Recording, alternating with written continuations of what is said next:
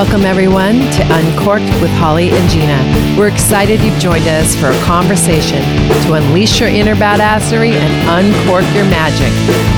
This is the no bullshit, all truth, nothing but fun podcast. And don't worry, we've got you. You're our VIP.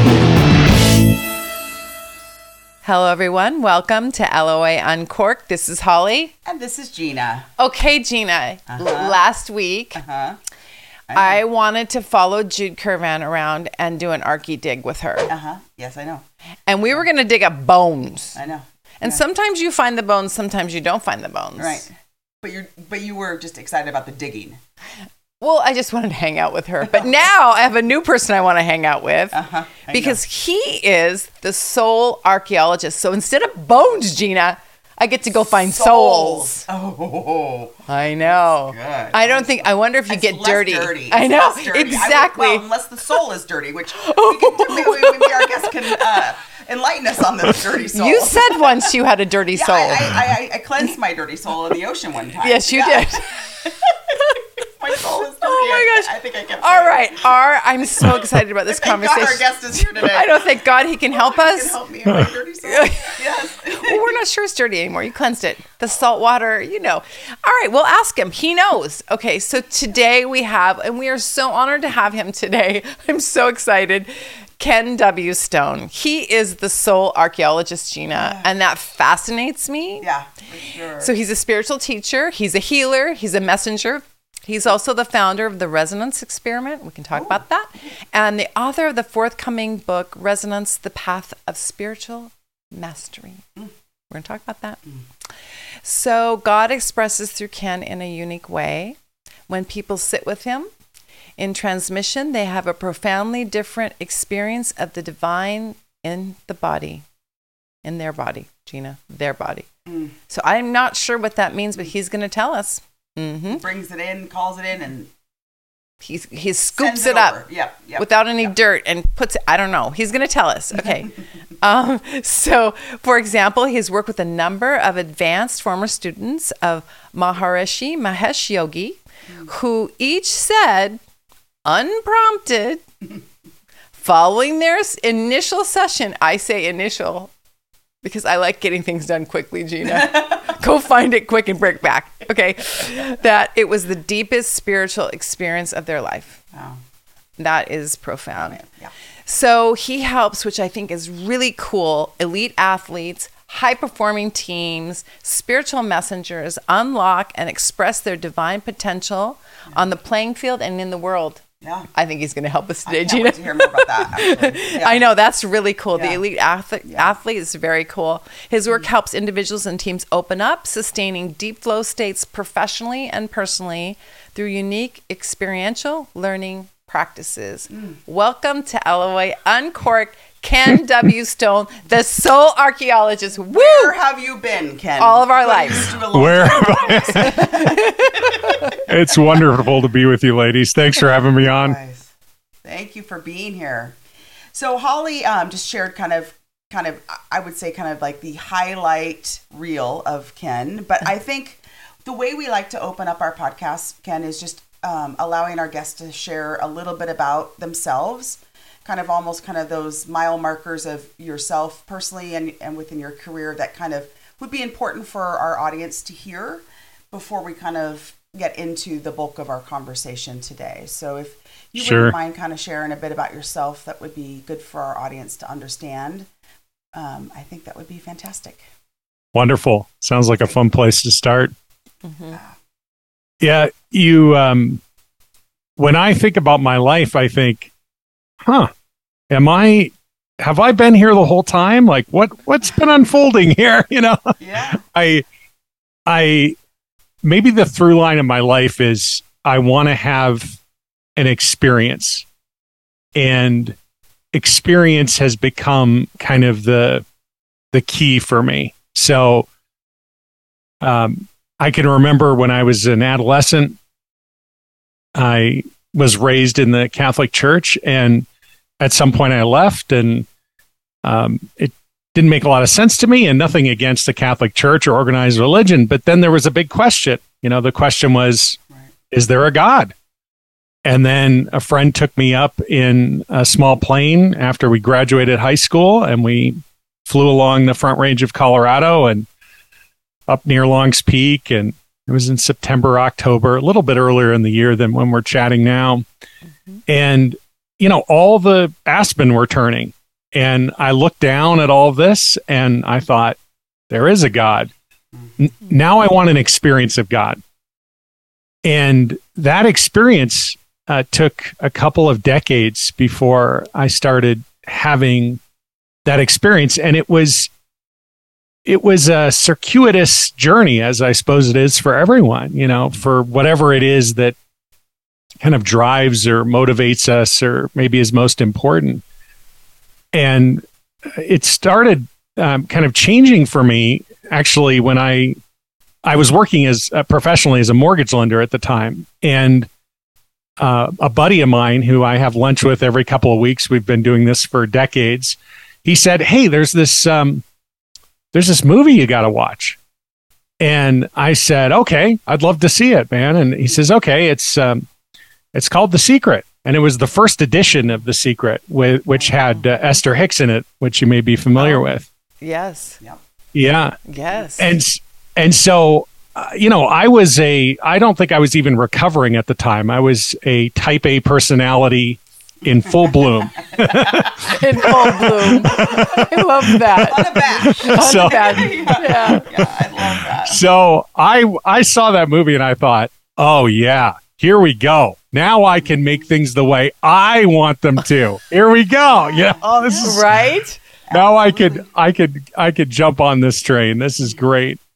And in college, I studied philosophy because I wanted to, and so I wanted to understand, you know, what is all this? And so I start researching Esther Hicks, and she's a channel, and I'm very skeptical about that. I think, well, that must be a bunch of hooey, you know. Yeah. And so then I think, well, she's not channeling, she's just regurgitating something. And so I start doing all this research, and I land on a book by Charles Haanel called The Master Key System. You're familiar with it? Mm-hmm. Yeah. Very familiar. Yeah. Yes. And so I thought, okay, I'm going to learn how to visualize. And so I start doing the book, and in comes this spontaneous thought, what is my purpose?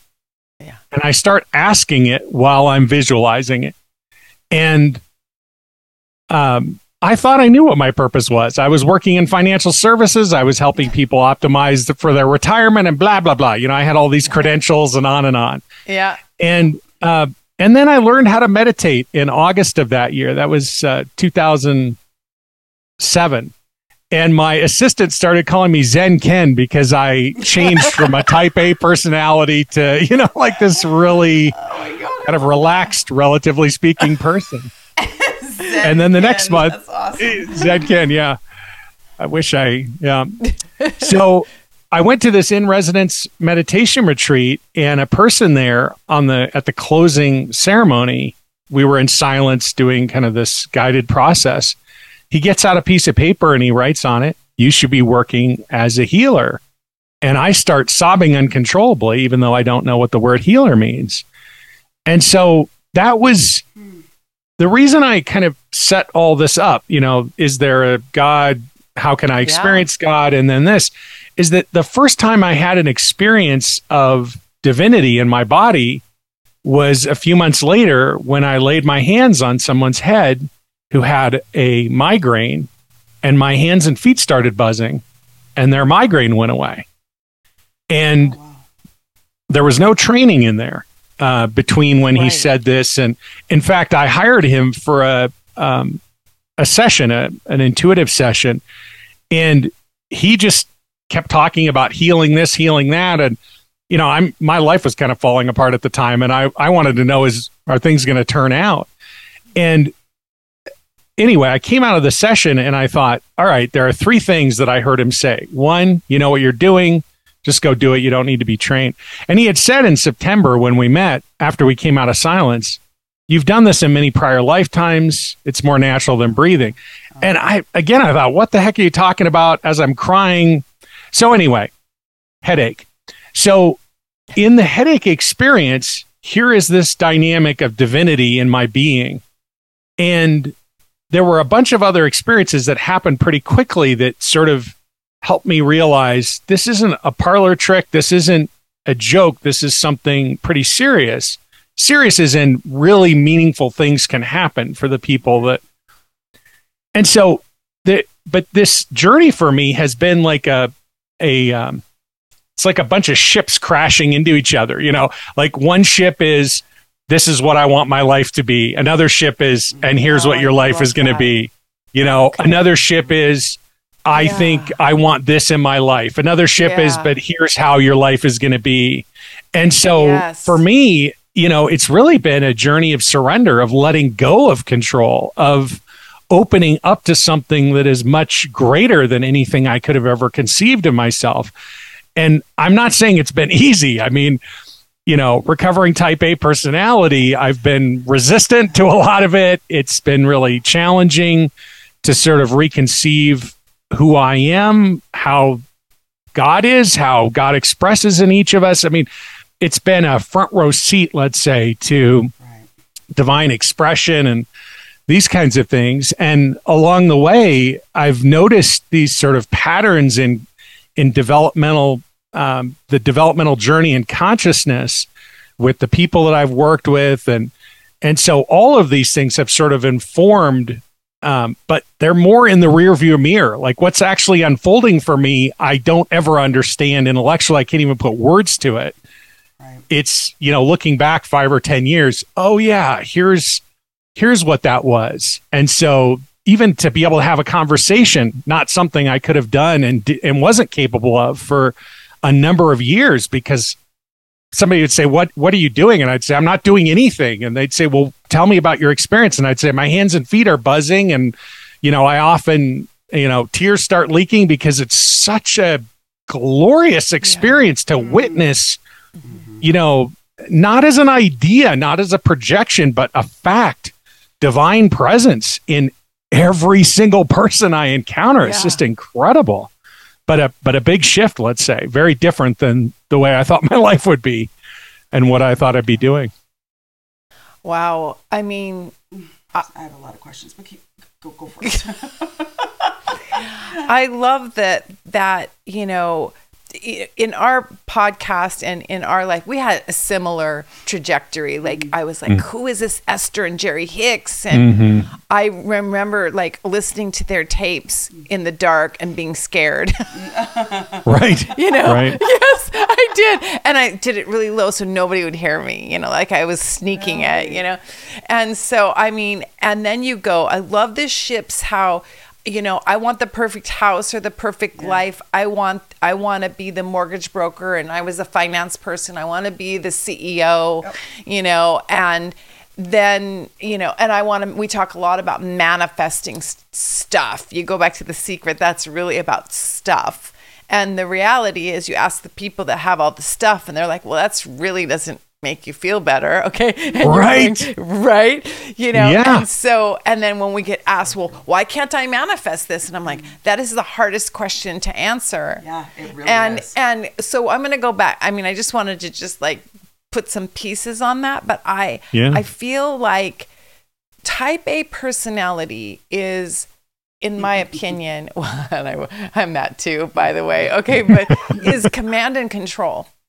Yeah. I feel like it's a lot about control. And you said you learned well, I don't know if it's very quickly, but you learned how to surrender. And that word, I feel, is overused in our space because we don't know what that means. Like a type A. So we've got an audience member right now that wants to control everything. My friend Gina is nodding because she likes to control things too. And so, and I pretend I don't. Yeah. I mean, I'm a faker. Okay. I am a liar. I'm a Gemini. I lie, apparently.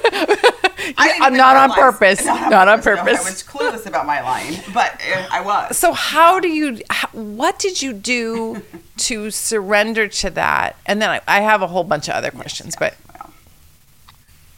Well, I mean, I guess the short answer is that I suffered a lot. Yeah. I was in a dynamic of how can I make my life the way I want it to be at the same time that something was, I mean, for me at least, it was truly extraordinary. This thing is expressing when I'm working with people.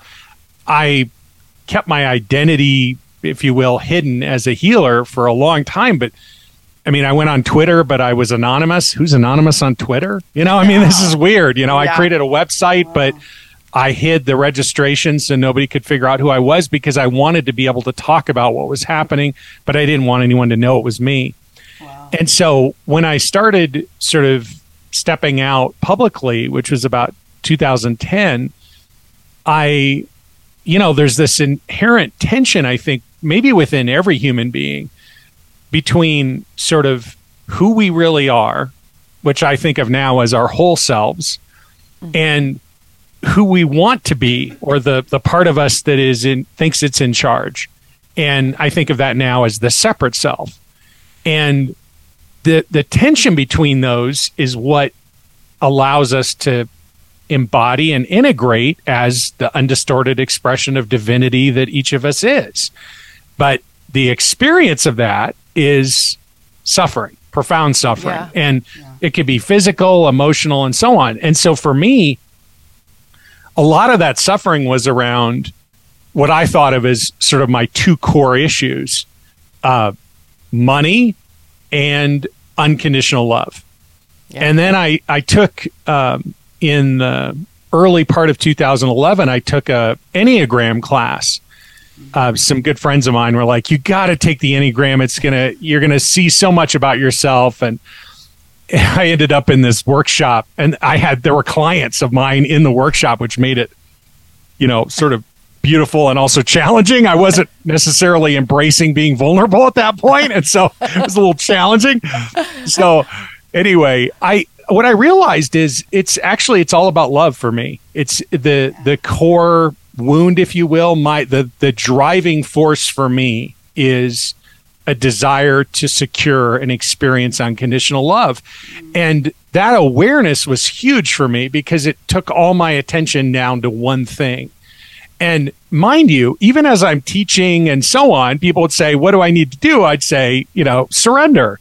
Like, I can remember one of the first virtual sessions I did in the fall of 2010, whatever the session was about, a lot of it was in silence. And then I did a Q&A.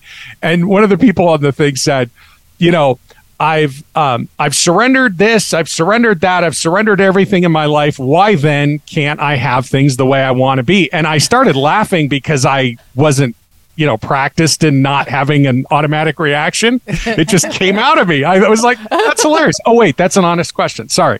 So, I was talking, like, if you are saying, why can't I have what I want? You haven't surrendered yet. You're still. And so I had to, but I'm teaching this even as I'm within myself struggling with exactly the same thing. And so when I really started to consider my life, when I looked at it, I realized, here I am thinking I'm in charge, trying to create an experience of unconditional love in intimate relationship with my parents, with friends, with myself, in business, blah, blah, blah, blah, blah. And every time, it's not happening. It's not happening. And I change this, I change that, I blah, blah, blah, I hold this intention, etc. It's not happening. And so in my life, the contrast was I'm sitting in session with clients and these miracles are happening. Like, here is divine presence and I'm not doing anything. It's not like I'm casting the net or holding an intention. So there's incredible flow, profound resonance that's unfolding, and just these absolute miracles, physically, emotionally, and in life circumstance. But in my own life, I'm like, come on, God, why don't you bring some of this to me? What's going on here?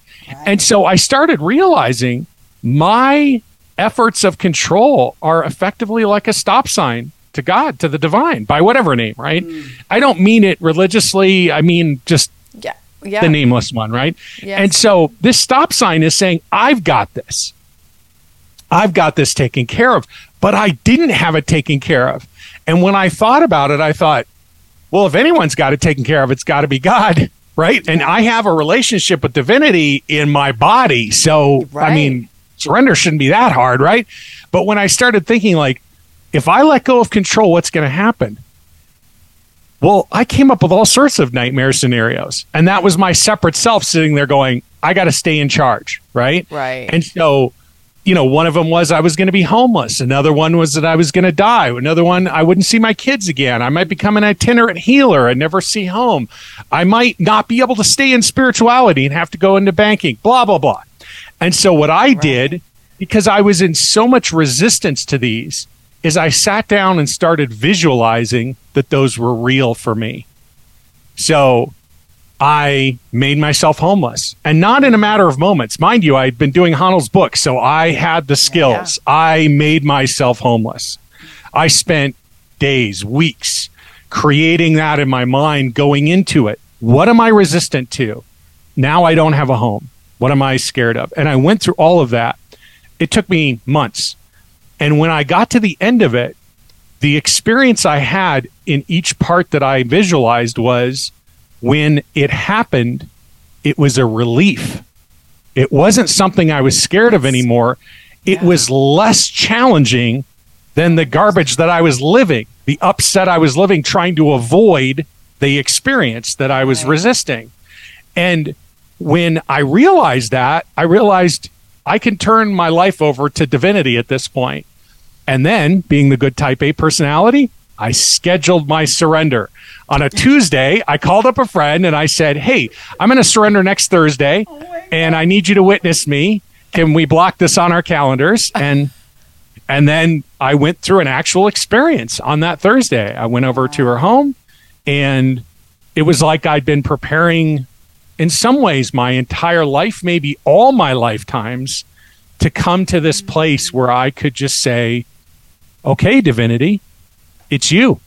It's you in every part of my life. And it was probably the most painful experience I've been through. Not probably, absolutely, by a long shot, more painful than anything else, physically, emotionally, on every level. And the first maybe 3 hours of it, I thought, this is it. I'm going to die. And then it stopped, and I thought, thank God I didn't die. And then it started again, and the first part was nothing compared to the second part. And when I came out of the second part, I could see divinity. I could see energy in everything. I could see light everywhere.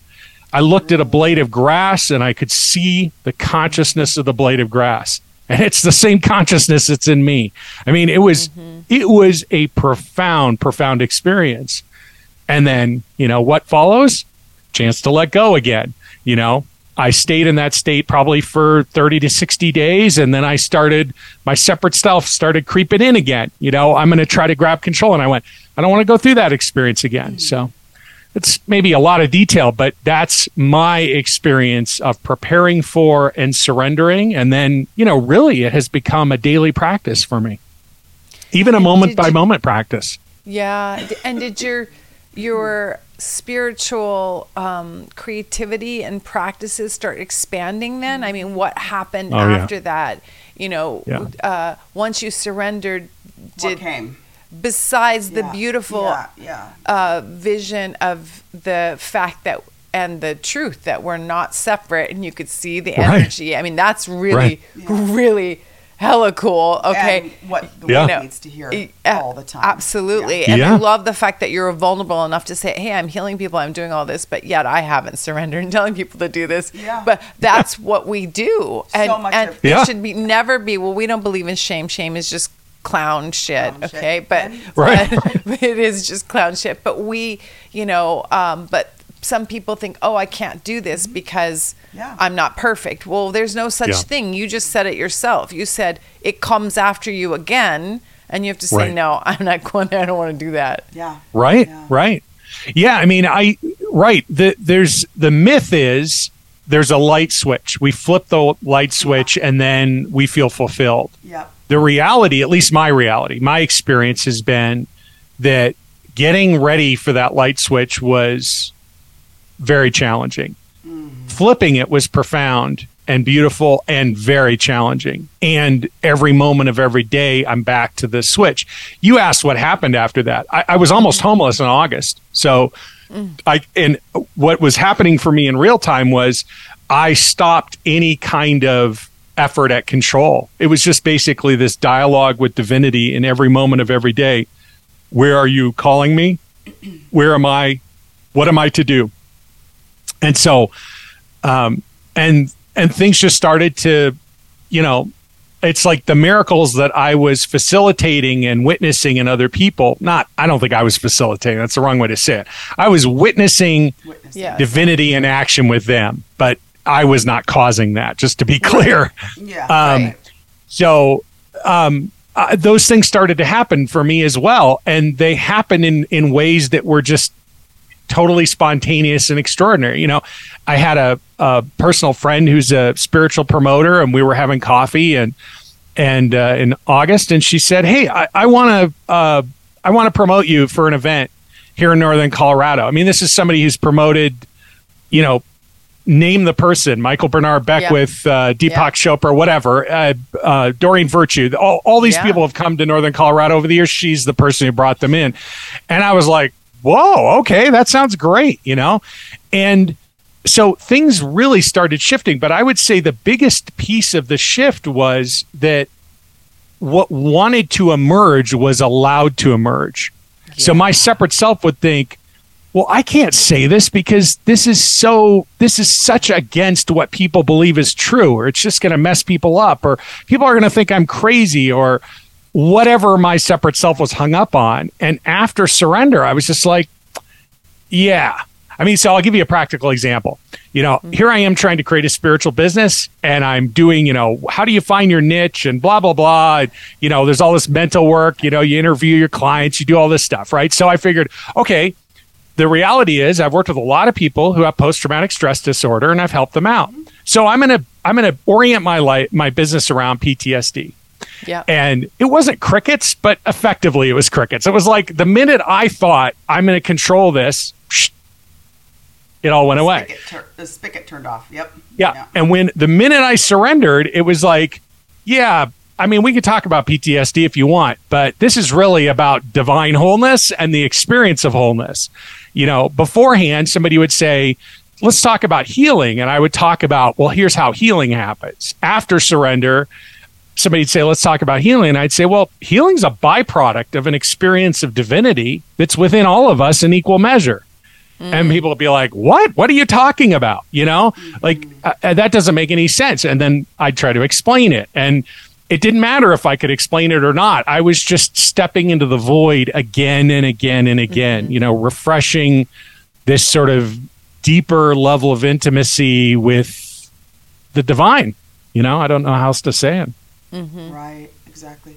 So how the story is just beautiful. And it literally, for my type A personality, gives me a little angst, even just hearing you talk about it. Yeah. Because, I kind of was, as you were talking about, the surrender and once you flip the switch and you see this gorgeous space that you're in a different way, and then,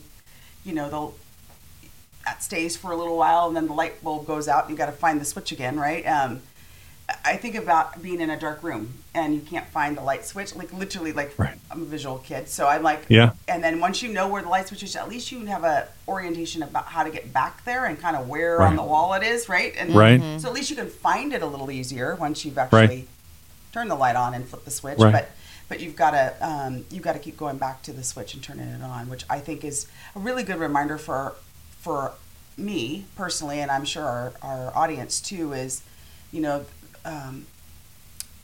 it's a journey, and we're going to find the switch, and we're going to get, we're going to find things along the way, tools, but you've got to keep using them. You've got to keep implementing. It's not like you're forever changed and you can just take that off the list of things to do. Right. Right. So I love that. Can you talk about, Soul Archaeologist, can you kind of tie what you've been working on? I love that, by the way. I do too. It's just so good. You're all about the dig. I know. I like it. It's like a mystery. It really is. So can you talk a little bit about your experience and the work that you're doing and how that ties to kind of that term soul archaeologist? Yeah. Please? Well, maybe the easiest way I can describe the term, it's actually a term that a friend of mine gave me. And I had done session work with her. And one day we were sitting and she said, just talk about what you do. And I said, I mean, why would I do that? You already know what I do. And it's not really me anyway. And you know that. And she said, I know, but just start talking. Let's just see what happens.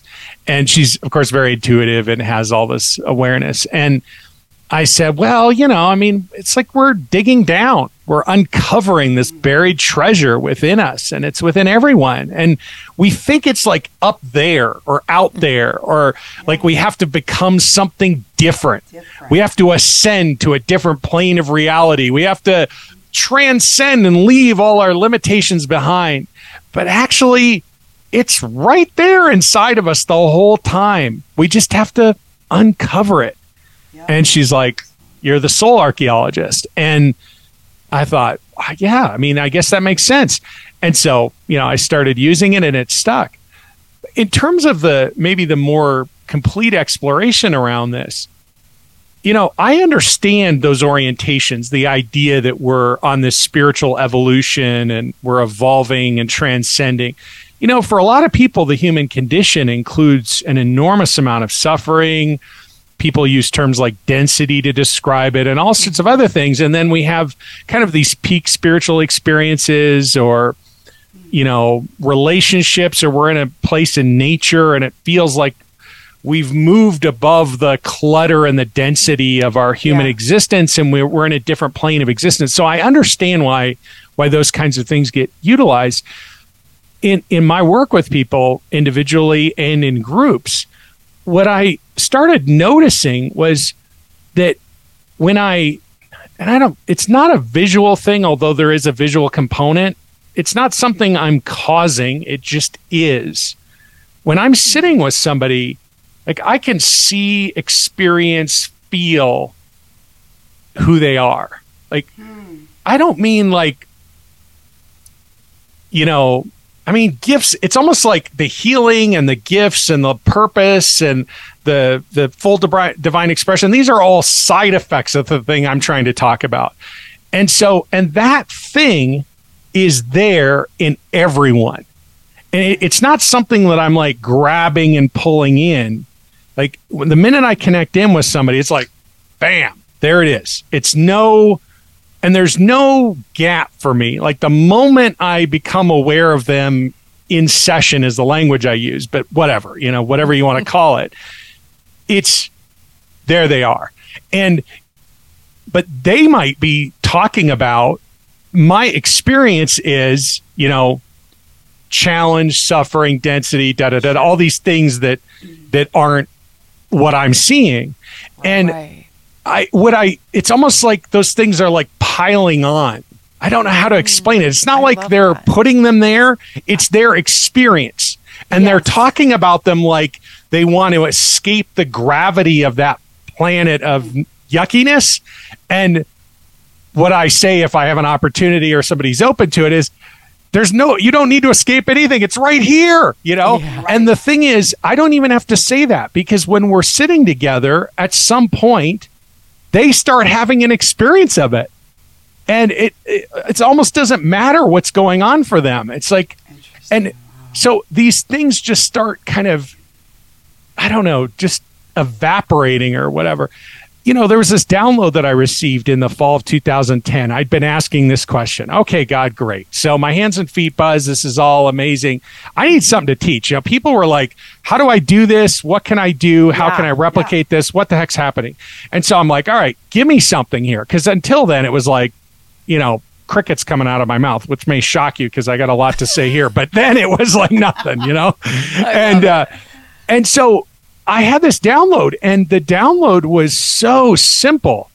It was a picture of a layer beneath which was divinity. And there were these little portals in the top of that layer, and each one had a name. Mine in this lifetime says Ken, and Holly and Gina. And the light goes through that portal. And now it's the light differentiated, divine light differentiated as you, as me, as each of us. And then I went up a little bit further, and there was like all this sand, all these grains of sand. And the light caught the sand and cast shadows up. And there were all these screens. And I looked at the screens. One of them said physical body, mind, subconscious, and a bunch of them weren't labeled. I didn't know what the heck they were. And then I went up to the top of the space above the sand, and there's this concave surface, almost like the interior of the Sistine Chapel, like the ceiling. Oh, wow. And there's this guy lying on his back painting on the top there. And he's dipping his paintbrush into red paint, and he paints, and it's brown paint that's coming and I'm looking at him, I'm going, that paintbrush is dipping into financial abundance. He's trying to paint financial abundance, but he's getting brown. He's getting not financial abundance. And I could see off to the side from my perspective, one of these grains of sand was like dark green, and it was casting a dark green shadow, combining with the red to make brown. And for me, I mean, I'm making it infinitely more complex in terms of time, because all this came in like this and a ton of extra stuff. And I realized, oh my God, that's it. Like, all we have to do is go beneath the sand. The sand is the illusion of separation. We think it's all about trying to manipulate energy and all these things, but here is this light shining in. The illusion of separation is casting shadows. And if we get to it, we try to manipulate the illusion of separation. But when we focus on separation, what do we get? More separation. It just multiplies. Absolutely. And the opportunity is just to drop below the sand and sit there in our wholeness and have a visceral experience. And so I instantly say this to the next available client. Hey, you want to try something? And one of those people turned out to be somebody who was had complex PTSD, had been deployed through multiple war zones, and was seriously messed up. And we did 3 sessions of that, and he healed completely. I mean, it was and so for me, it was oh my God, here is this wholeness that sits within each of us. And we're all hung up trying to create something when what's really going on is this opportunity to just sit in the light and be who we are. And anyway, again, I'm getting carried away, but that's the long answer to a simple question. Because I was like, you do I think love that somebody's giving Holly a run for her money in the carried awayness department. I mean, right? Yes. I mean, I can't. I know. I can't. Audience will I'm know just how my eyes are wide-eyed. I'm like, well, wait a second. I know. I mean, okay, so that feels and it sounds like a mystical experience that you had. Truly. And Truly. So then you can somehow bring that forward so that, I mean, it's teams, athletes, all the people that you're honing in on can experience that same mystical experience. So I know you said you don't do anything. Is it like a holding space? Yeah. Is it just a, hey, there it is over there. You see that sand? Move it over. I mean, are you using your buzzing hands? I mean, are you laying hands on people? I'm curious, kind of what that process looks like as well, Holly. Yeah. So I don't do any hands-on work. I think the only hands-on work happened very early on in the first couple of months, and then beyond that, it's all remote. Even if I'm in the same room. So if I'm working with a group, I'll be in front of the group. If it's an individual, sometimes I'll sit with people in person. And yeah, one way to think of it is the divine has a unique expression through each of us because we're all unique, right? So sure. You don't even have to work the math out. Just think divine light shines. You're different, right? I'm different. I have my own personality, et cetera, et cetera. Even though we're all the same, we're all one, still there's this unique expression, a flavor, let's say, that expresses uniquely. And so it turns out, in my case, I guess one way to say that unique expression is that it enlivens an experience of that dynamic of divine presence within those with whom I am sitting with or together with in transmission. And after that, it's all divinity. It's all inner work. And so, I mean, I support people through it. I understand it at a much greater depth now. I understand sort of the mechanics and the developmental process is how I see it rather than an evolutionary one. It's like we're uncovering a wholeness that's already there rather than evolving to something we don't know about and all these types of things. But beyond that, it's like the journey is very similar for each of us, but the particulars are unique. And so each of us is integrating in different ways, but we're all integrating. And so that presence, that resonance of divine presence, that when that becomes kind of the anchored point within a person. And one way to think of it is a lot of people focus on thinking to interact in their lives, and a lot of people focus on their heart. And I'm supporting people and this is maybe a feeling perspective. And what happens is people drop into their hips in my work. And so, or the way God works through me is maybe a better way of saying it. And so in the hips, it's like this being expression dominates everything. It doesn't wipe out the individual. It's that the thinking and the feeling are the result of the being, if that makes sense. So they're in a state of alignment. And so what is expressing is divinely aligned and enlivened and expressed now. And so each of us sort of in our divinely aligned state express our full divine potential as that embodies and integrates. And so what you see is like with peak performers and spiritual messengers and elite athletes and so on is when, from a developmental standpoint, there's a lot of focus around sort of mental perspective, visualization, and so on. And the breakthrough then happens when we can shift down into this being perspective, and the oomph, the energy is actually divinely sourced rather than individually sourced. And that expression now lifts or expresses more fully through the individual. Wow. Does that make sense? It does, yes. So, can you kind of talk about, for those that are walking through this process and maybe just even referencing your own experience, you talked about kind of almost like what's the right terminology? Almost like this reconciling with your whole self and your separate self, right? And the separate self, I'm assuming, is where our ego lies, right? To some extent, right? Yeah, the ego is actually both in the whole self and the separate self. This is another, I think, misnomer or myth that a lot of people have. Like the ego is going to disappear in the integrated state, or when I'm enlightened, there is no ego. That's not my experience, and it's not what I've witnessed. But anyway, I interrupted you. I keep going. That's. I'd love you to talk more about that, maybe as you answer this. But I'm curious as you've walked through that process and continue to walk through that process, what is the one or two things that you have learned or tools that you've used to see when the creeping in of the separate self is occurring, or maybe more the migration of the whole self to the separate self? I'm not sure which way it goes, but what tools have you found most effective for yourself, or maybe with others that you're working with, that kind of helps mitigate that creeping? So just to be clear, the whole self is the separate self, right? There aren't two selves. So, but it's not clear when I described it. I realized that. And it's actually something I think I sort of discovered along the way. I'm like, there is no separate self. Like, this is an illusion, just like the illusion of separation. But it's a really compelling illusion. Another way to talk about the illusion, though, is to say just unintegrated. So it's the whole self that has yet to integrate. And so for sure, there is a really, really powerful process to support that integration. And one way to know when the separate self is being enlivened is when we get our buttons pushed. You know, when the shit hits the fan.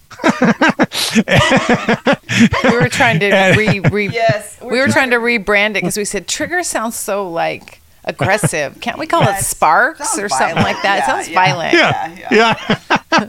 So what I've come to realize is that when the separate self is enlivened, it's like there is a profound gift that's being delivered on a silver platter, but it looks like it's covered in manure, right?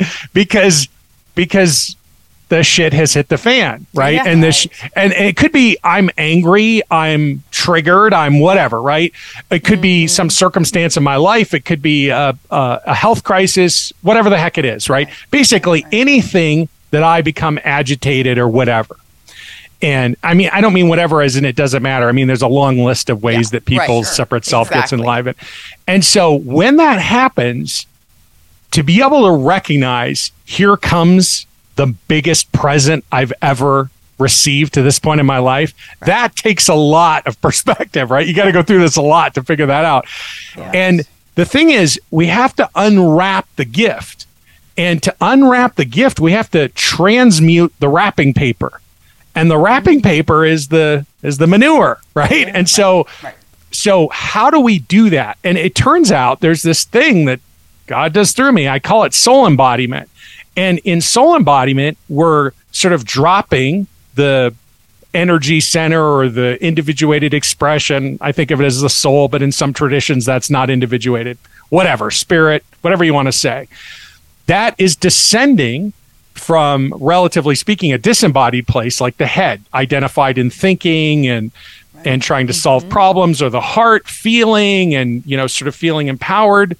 Empowerment's wonderful, but at a deeper level, right, in that surrender dynamic down in the hips. So as the soul descends and comes home in the body, it enlivens every aspect within us, including all of the untransmuted gifts that haven't been integrated yet. And when they get enlivened, we get our buttons pushed. And the opportunity is, if we have a conscious embodiment practice, then we can sustain embodiment and feel what's being enlivened, which might be some really crappy feelings or sensations in the body or whatever.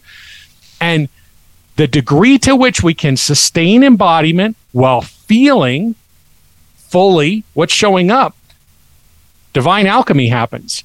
And the wrapping paper comes off, and this whole aspect of ourselves comes home to be expressed and experienced in our lives. And it's outrageous. It's like, I got my buttons pushed today, and my response at this point, mostly, not always, but for the most part, is, yay, here comes another big gift of me, right? It's another gift from myself, from my whole self, getting ready to integrate. And oh yeah, the job that I have now is to embody and feel these feelings. And sometimes that can go on for days or weeks or months. And then when it's integrated, we know it's integrated because that noise is gone. And guess what follows? Another round of noise, right? So we just keep integrating, we keep embodying, we keep opening up. And over time, what's happening is more and more of our whole selves are expressing, and that becomes the anchored experience in our lives. That becomes the dominant experience of who we are, rather than the separate experience. I love that I've been doing some of this work for a while too. So we talk about like, oh, isn't that great? Okay, we're triggered. What does that mean? Right. But I usually didn't allow myself to feel the feelings because no wonder. Well, what's a gift? Like, why would we be angry about this? It's just a gift, and they're here to play their role to give me this beautiful gift of shit. Okay, so I don't have feelings around that. And so it's very interesting that you should say that that's the divine alchemy, feeling the feelings as well as acknowledging the consciousness, I guess. You didn't call it that, but something like that. I was like, well, I had not put that together because I'm like, all right, well, listen, it's a gift. Why would I be angry about it? I shouldn't feel anything other than happiness, pure happiness. Yeah. And here's how I would reflect on that, right? The challenge is that there's a little bit of a dissociative dynamic or a disembodiment that goes on when we say I'm not affected by this. But we're trained, I don't want to become identified with these feelings, right? Because right, the mindfulness practice is I am not my thoughts, I am not my feelings, I am not my body, I am this over here. This is essential in supporting the development of moving out of what I think of as stage 1 consciousness, which is a disempowered and unintegrated experience. Namely, all this horrible stuff's happening to me and I have no power. So we don't want to be identified with those feelings. But on the other side, we need to reintegrate this dynamic. There's an opportunity to realize I am my feelings, I am my thoughts, but now I have the resources in which to transmute the noise of these experiences and receive the gift that is buried under the noise of my whole self. Or you could think of as your higher self or your divine self or whatever the heck you want to think of it. It doesn't really matter what we call it. That experience of our innate wholeness, it's not an idea. It's not something we're projecting on it. I mean, sure, it's an idea. We're talking about it now, but we don't have to cause it. It is waiting to fully express within us. And how can we see evidence of that? Look at the world. The world is erupting in opportunities to have our buttons pushed all the time. Yes. And we look at that and we think, I need to stop that from happening because that's not what I want. And what I'm saying to people is it's an invitation for you to discover more of the absolutely beyond your imagination expression of divine light that you are. And you can be that. You are that in this body right now, in this, corporeal mess or whatever we want to think of it. And it's the mess that delivers the gift if we can recognize it. Right. Okay. I love that. So with your new book that's coming out, are you going to teach us how to have this mystical experience on our own? For sure. For sure. Okay. I love that. Can people do it alone, or do we need to have somebody hold space for us, or can we do it alone? Well, of course we can do it alone in our wholeness, right? Because this is who we are. It's often very helpful to be witnessed in that dynamic. And one of the things that I have tended to do over the years and continue to do this over and over again is make available not just the experience, but also the teaching and so on free to people, because the key is the resource. The key is the practice, the opportunity to transmute, to open up into wholeness. And it's within us all. So it's not something that has to be installed or transmitted or sent. It's already within each of us. But for sure, to have that be enlivened can accelerate that process profoundly.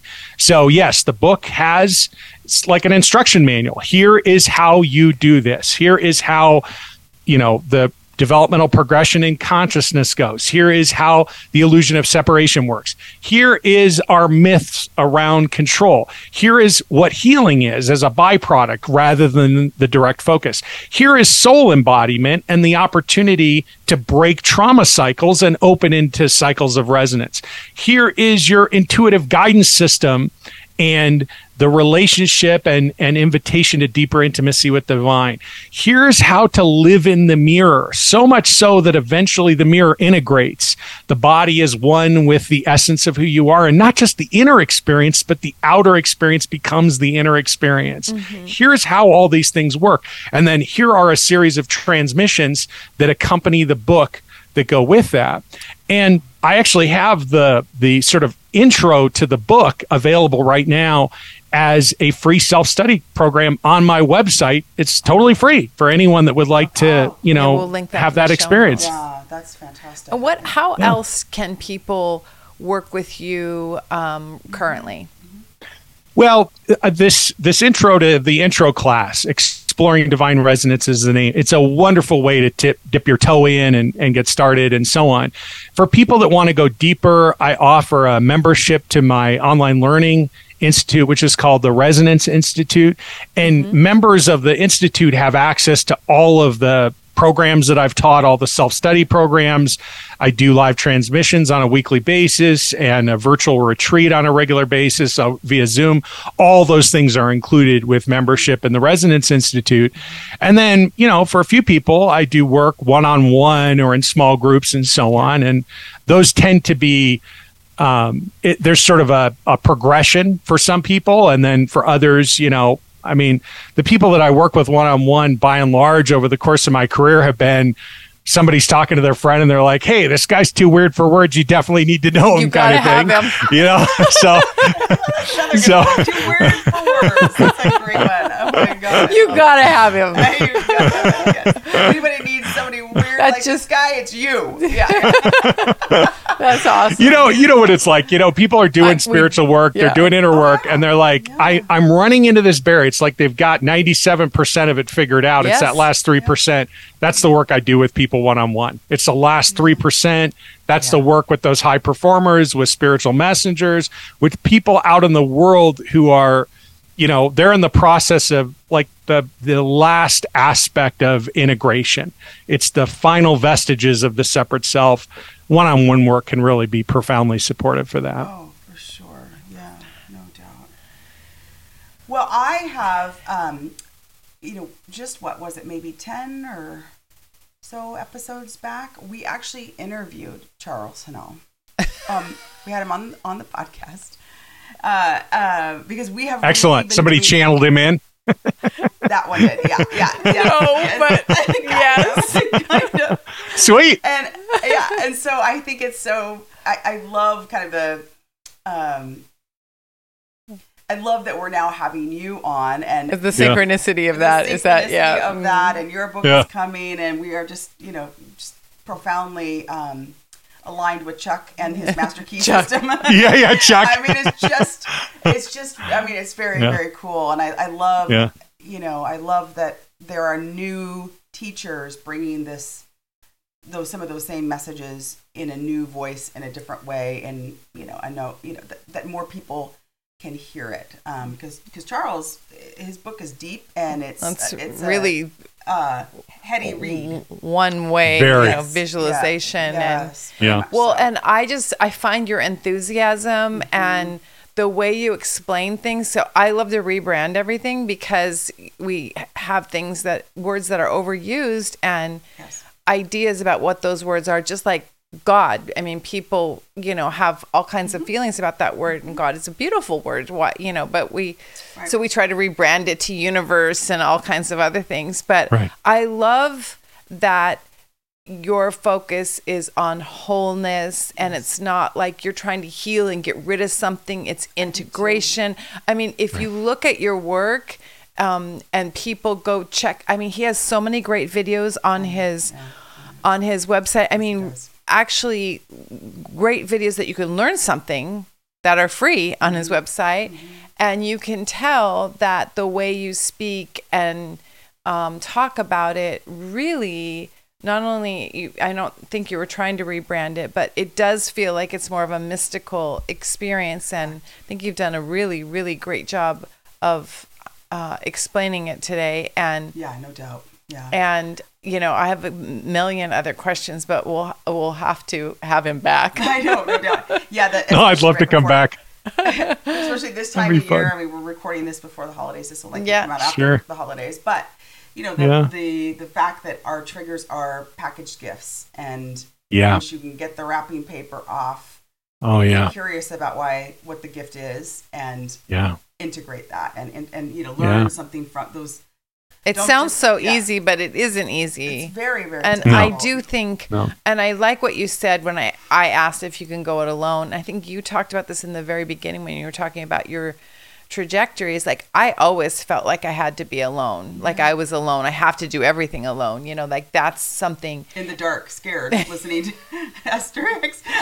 Right? And I think that what we've learned and what you're saying is having people at a certain time, there's always divine timing, to show up and help you along the path is absolutely can help. It's the rocket fuel sort of sometimes, that extra, that 3% that gets you to the, to the place where you can observe those boulders coming at you quicker. But, absolutely. Absolutely. And so I want to say that I love that. I think everybody should go on your website and download the free intro. I feel that watching your videos and sign up for the monthly membership might be something that is truly right. I agree, and I also really admire teachers in this area, which you are master teacher. Who acknowledge that they don't know you're still on your journey too, and being vulnerable and talking about that constant effort. I do think there is in society we all just want to take a pill, flip the light switch, and an elixir. Right? I don't want a pill. I just want like something to drink. Yeah, exactly. Whatever. You pick your poison. However you want to take it. We want one dose. I don't want poison, Gina. No good. poison. Yeah, but I do think having examples of, mystic teachers, spiritual leaders like yourself who acknowledge that you're still learning, you're still the student as well. And it's available to all of us. Profound. It's within us. Sure. It's not out there. Yes. Oh, no. Yeah. I mean, the illusion of separation has us all thinking I'm flawed, I'm broken. If anyone ever knew who I really was, they'd run screaming for the hills. No wonder I'm unlovable. There's that kind of inner soundtrack that's going on, I think, for a lot of different people. And, yeah, I mean, for sure, I'm walking with everyone that I have the privilege and honor to witness and support. And I mean, in terms of acknowledgement, let's acknowledge the two of you for your enthusiasm and also for your willingness to have this really, for me, this is an extraordinary conversation. It's like the premise of the exploration is this thing that has a level of resonance with a lot of people, but here we are having a conversation that really moves way beyond that context. And I am really enjoying it. I'm appreciating the two of you for the work you've done to be the spiritual messengers you are, for the conversation that you're engaging in, your humor's wonderful. And I love that. I love humor. It's fun to be silly. The humor is a way of being vulnerable. It's a way of opening up and being more authentic. And I just am loving what the two of you are up to. And it's so much fun to sit with you. It's really great. You're funny too. So it takes one no one can. But part of what we think is that the mystical, the divine, God, God has humor. Oh, and my we goodness. don't have to take everything so darn serious all the time. And so we laugh at God. We laugh at the universe. We play. Stuff they put down. I'm like, can you believe they did this? They were so funny. Okay, they're funny. Okay. And so we try to bring fun and play into everything that we do because we think the divine is about that too. Yeah. Amen. I mean, ultimately, it is. Look, all the suffering that led to surrender. Here's what was going on after I surrendered. I was laughing hysterically. I thought I screwed my life up. I thought I made all those mistakes. They were all perfect. And the only way I could realize this is from here. And it's not like, look at me go. It's like, this is hilarious. The divine comedy is so funny. It's so funny. Anyway, the joke was on me the whole time. The whole time. Here I am thinking this is serious work, and I need to visualize all these horrific things, and instead, That's awesome. Well, listen, Ken W. Stone, you are welcome back anytime. Yes. And we'd love to absolutely to have you back after your book is released. For sure. I'd love to do that. If there's anything that we did not cover that you'd like to add now, you're free to do that before. I mean, we can't keep them all day. I want to. I know. Well, all I can say is thank you. I'm really, really grateful for the opportunity to share time with the two of you and with your community and for the conversation we've had and the places we've explored together. It's been a kick in the pants, and I've really enjoyed every moment of it. And I'm looking forward to coming back after the book's published and sharing more time with you and your community. Thank you. Awesome. All right. Awesome. Well, look forward to it. I love it. Thank you, everybody, for listening. Please go to show notes. We'll have everything linked there. Go sign up. Get your free intro. Let's do it. Let's go beneath the sand, everybody. Let's find and integrate the soul. No digging required. Although he did, the sand is dirty. No dirty souls. All right, everyone. Bye. Thank you for joining our VIP conversation. And please visit us at our website, www.loauncork.com. See you soon.